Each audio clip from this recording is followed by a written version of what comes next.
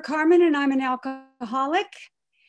And I love this program because it saved my life. I love Alcoholics Anonymous. And my life when I got to Alcoholics Anonymous 28 years, 10 months, and a week ago was spiraling downward faster than I could lower my standards. So I know I'm in the right place tonight because I've got a sense of ease and calm. And I see so many people here that I love. And I'm so happy to welcome any newcomers that are new to Alcoholics Anonymous. Fasten your seatbelt. Your future isn't what it used to be. And no matter what you're going through or what you're feeling or what you're sensing, the worst is behind you. I guarantee you that. I want to thank my friend Danny D for inviting me to speak to this group tonight. And it's always an honor and a privilege to be Danny D's wingman, because if you've never heard Danny speak, you're in for a treat. So I'll just launch right into my story. I was born in Akron, Ohio, and my mother was very young when I was born. I was given to my great-grandparents to raise. And my great-grandparents were in their late 80s, and my great-grandparents' parents were in the Civil War. So they were old people. I was born in Akron, Ohio, coincidentally. And my great-grandparents brought me by train to California, to Pomona, California, to raise me. And we had a very rural, modest life. My great-grandfather was a Pentecostal preacher. He was a preacher at the Christian Missionary Alliance Church. And if you don't know what Pentecostals are, they are hellfire and brimstone, a punishing God. And it was terrifying. I remember as a young child, the messaging was always horrifying. I was always on edge. And all my great-grandfather talked about was miracles. That's all he ever talked about. 333 miracles in the Bible, and Jesus performed 35 of them. And, we never saw any miracles in my life. We had this really modest life. And I would say to my great-grandpa, Pop, how come we never see any miracles? And he would say, well, Deborah, what kind of miracle are you looking for? And I said, Pop, we need a TV. In the eyes of a child, I just needed more. I knew at that time, being raised in that particular lifestyle, I knew I needed more and I needed different. And no matter what I had, I knew it wasn't enough. So I was really uncomfortable in this little blonde-haired, tow-headed, big eyes, saucer-eyed kid with a great imagination. We had a chicken farm. So I only knew, really, I was homeschooled, and about the only thing I knew anything about were old people, Christians, and chickens. So I couldn't wait to grow up and get out of there. But interestingly enough, by the time I was 14 years old, my great-grandparents were on a pension pocketbook. Their health was failing. Their age was, they were getting really old. And I was told that I was going to be living with my mother. And my mother was this very glamorous gal who was a model for Clairol. She always had fast cars and a lot of men and pink hair and lots of cleavage and tight dresses and high heels. And she was the epitome of what a Hollywood movie star would look like. And she had 6 husbands. And her mother had 5 husbands, and those are the ones they married. They were wild, exciting women. And I knew when I looked at my mother, I wanted to be different. I wanted to be something different than what I was. And I went home to live with my mother when I was 14, and it was very, very uncomfortable. She was on husband number 6. His name was Dick Tate, which was very appropriate when you're a 14-year-old child and you don't want to constantly hear, no, you can't. Kids should be seen and not heard. Go to your room. We'll call you for dinner. There was just no familial context for me to feel comfortable in. So my level of uncomfortability continued to grow. And of course, I'd been homeschooled. And so I was suddenly thrust into this environment of academic learning. I didn't have social interactive skills with other kids. I was just an oddball. I was an oddball who wanted to be different. And so I complied with my mother's rules, and it was uncomfortable for a long time. And by the time I was 16, I had acquired a couple of friends, and one of those friends asked me to a party. And I'm 16 years old. I'm a girl that's been raised on a chicken farm by old people and Pentecostal upbringing. And I'd never been to a party. We never had Christmas parties. We never had birthday parties. We never had parties like I heard other people had. So you can imagine the excitement of being 16 years old, going to my first party. I went to that first party, and I can tell you what happened at that first party. I drank a quart of rum. I drank a pint of sloe gin, a 6-pack of beer. I smoked a pack of cigarettes, and I got a nail in a potato and I pierced both ears. And by dawn's early light, God knows what other orifices had been penetrated, punctured, plundered, or otherwise promiscuously nuanced, but I was a changed kid. I was a changed kid. And I loved the effect produced by alcohol. I loved that effect. It transformed me. It made me feel attractive. It made me feel smart. It made me feel like I could fit in. It made me feel funny. It made me feel lighthearted. It made me feel daring and brave and reckless. And it made me feel like I could break the rules and get away with it. And I did for a long time. And so right there, right all of a sudden, what happened that night was I turned into this bodice ripping, thong snapping, tabletop stripping, pole dancing, vodka guzzling, whiskey slugging, gin swilling, chain smoking, pill popping, drunk driving, car wrecking, credit card scamming, husband stealing, check kiting, tax evading, cheating, lying, thieving, skank ass whore.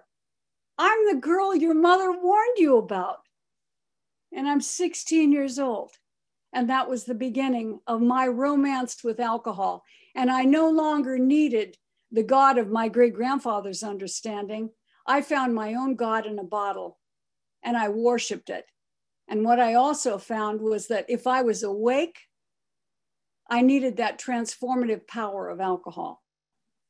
If I was awake, I was drinking. By the time I was 19 years old, I did a week in the Tijuana jail. What kind of moon-faced, wild-eyed, tow-haired, developing young woman spends a week in the Tijuana jail and lucky to get out? Tijuana is a pretty rough border town. And for those of you that don't know much about border town jails, it's nothing I would recommend. I haven't talked to a lot of people who've spent time in that jail, and most people don't get out. Also, by the time I was 19 years old, I made a really, really bad decision fueled by my alcoholism and my best thinking, which said that I can sleep with strangers, and I had no idea that the consequences might result in a pregnancy. I had no idea that I could raise a child, and I certainly didn't have the skill to. I was, yeah, you know what? That's what I needed. I needed somebody to identify the problem. I'm 19 years old and I couldn't identify the problem. Alcohol was a solution for me. So I had a late-term abortion by a stranger in a hotel room. 4 guys held me down. At the time I had this done, it was a capital crime, which means I would have probably gone to jail for the better part of my life. I had no idea that those were the consequences. Fortunately, that didn't happen. But what did happen, something occurred that changed my life forever. I was never to have children. One more time, alcoholism has affected what would be my future and altered it forevermore. So I had a series of jobs. I had a couple of marriages, and I had a couple of businesses. I used alcohol every day of my life. I didn't think I had a drug problem, but I did have a weight problem that I managed and moderated with copious amounts of pharmaceutical propellants and accelerants. So by the time I figured out how really sick I was doing a lot of speed and drinking a lot.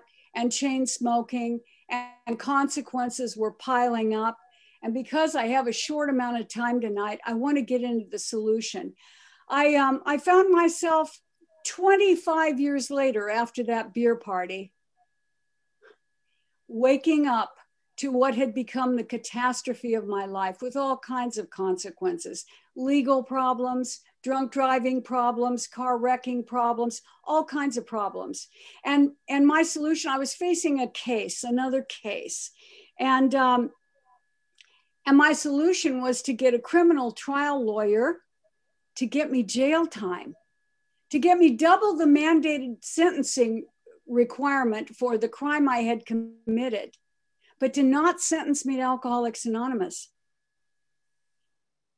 I did not want to go to Alcoholics Anonymous. That's how sick I was. That's how I did not perceive my alcoholism as a problem still. I thought it was a right to drink.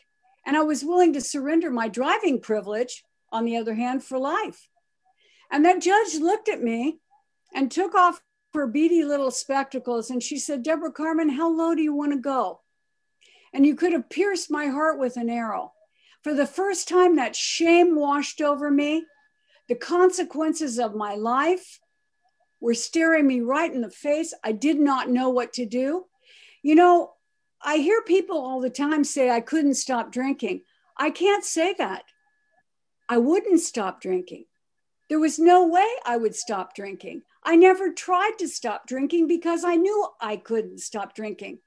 But that judge gave me 6 weeks to think about entering that plea before the court would accept it. And in those 6 weeks, my life spiraled downward into this abysmal, hopeless state of despair. And just like the book talks about, terror, bewilderment, fear gripped my life. And it was a Sunday morning on February 2nd, 1992. I'd had a quart of rum at 10 o'clock in the morning with my last Irish drinking hostage. And I said to him, I was in hysteria.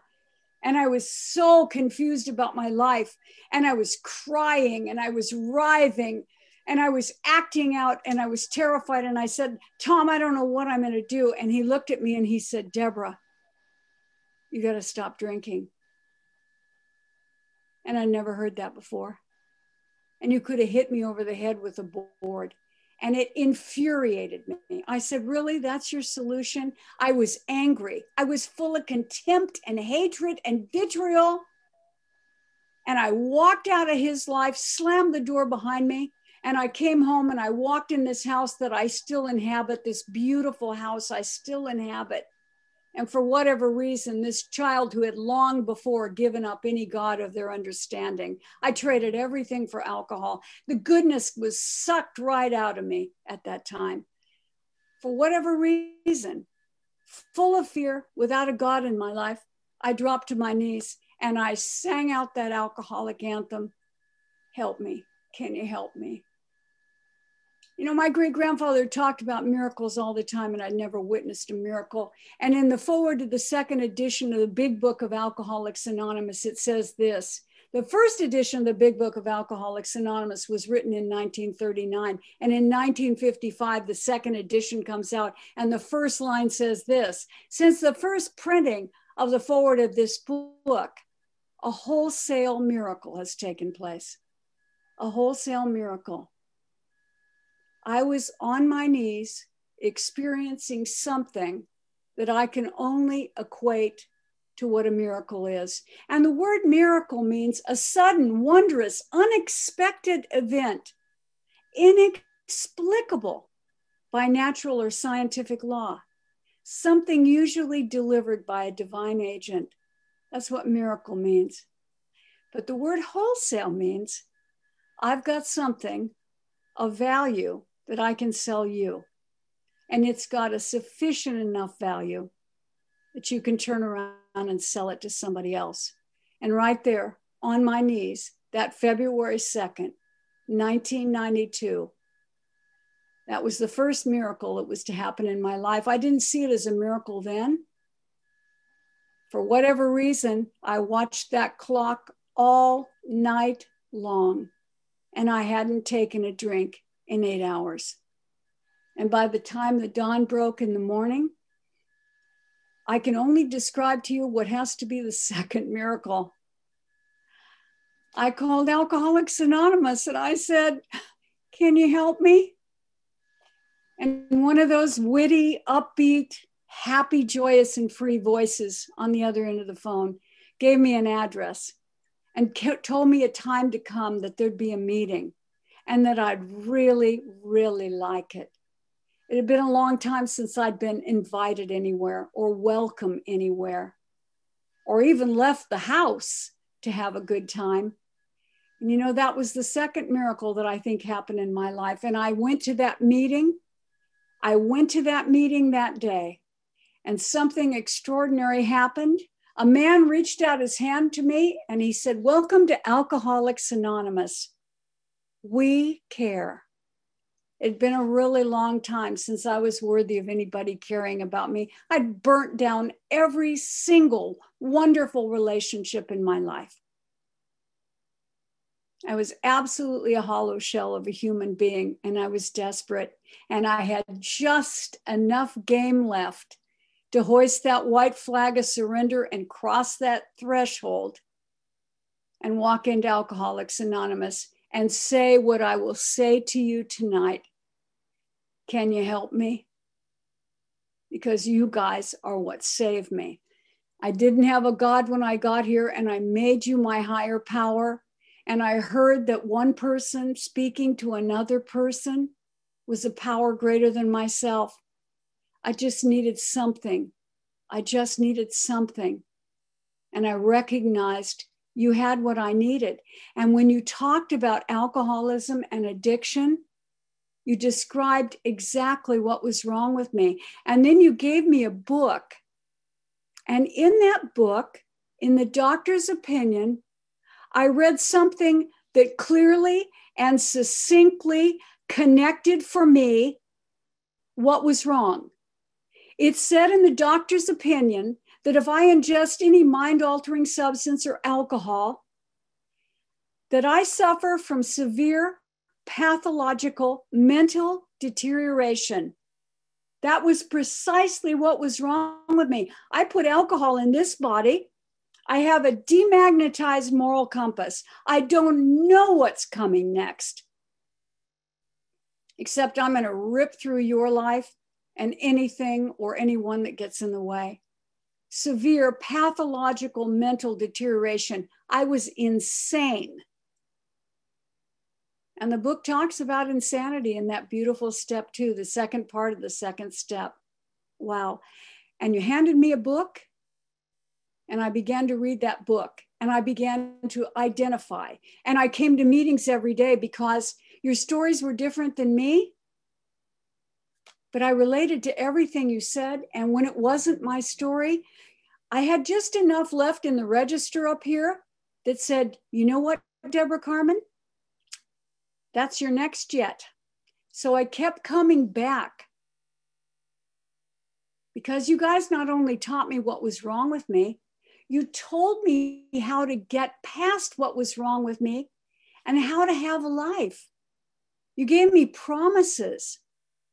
You told me about relationships with people. You told me about being of service, the unity of Alcoholics Anonymous, the connective tissue, the family I found here. You know, I don't have any children. I have so many children. I have so many children. I have so many people that I trudge this beautiful pilgrimage with. And I have a recipe book called Alcoholics Anonymous so that I don't have to rely on me cooking up the next day or how things should turn out. I just use all the ingredients in that book and the principles as described in the 12th step that I was able, after living the program of Alcoholics Anonymous, to practice these principles in all of my affairs, to carry the message of Alcoholics Anonymous, to restore me to sanity. I've been so blessed because you guys were so generous. You've continued to welcome me. I have a family here. I love you so much. I don't know how much time I have left, probably not any. But I want to tell you, if you're new to Alcoholics Anonymous, I found a solution here. And I had the uniquity going for a long time. I didn't do this program right, but I didn't drink or use no matter what. And I absolutely maintained, as I do to this day, a healthy fear that I am terrified that I will ever use again. I am never going to use again. And I'll tell you how I protect myself. Just as the big book of Alcoholics Anonymous says on page 86 and 87, on awakening, I dropped to my knees in the morning and I asked to be relieved of my best thinking and the insanity and the self-will. And I asked to be shown what those character defects are so that I can refresh my memory every day to try and be a better version of myself and get out of my own way. And I go through those 12 principles of recovery. They begin with honesty. And I say, how do these look in this day to day? And that if I can inhabit and live and project and engage and inspire and enlighten others with those principles, I know I'm going to be okay.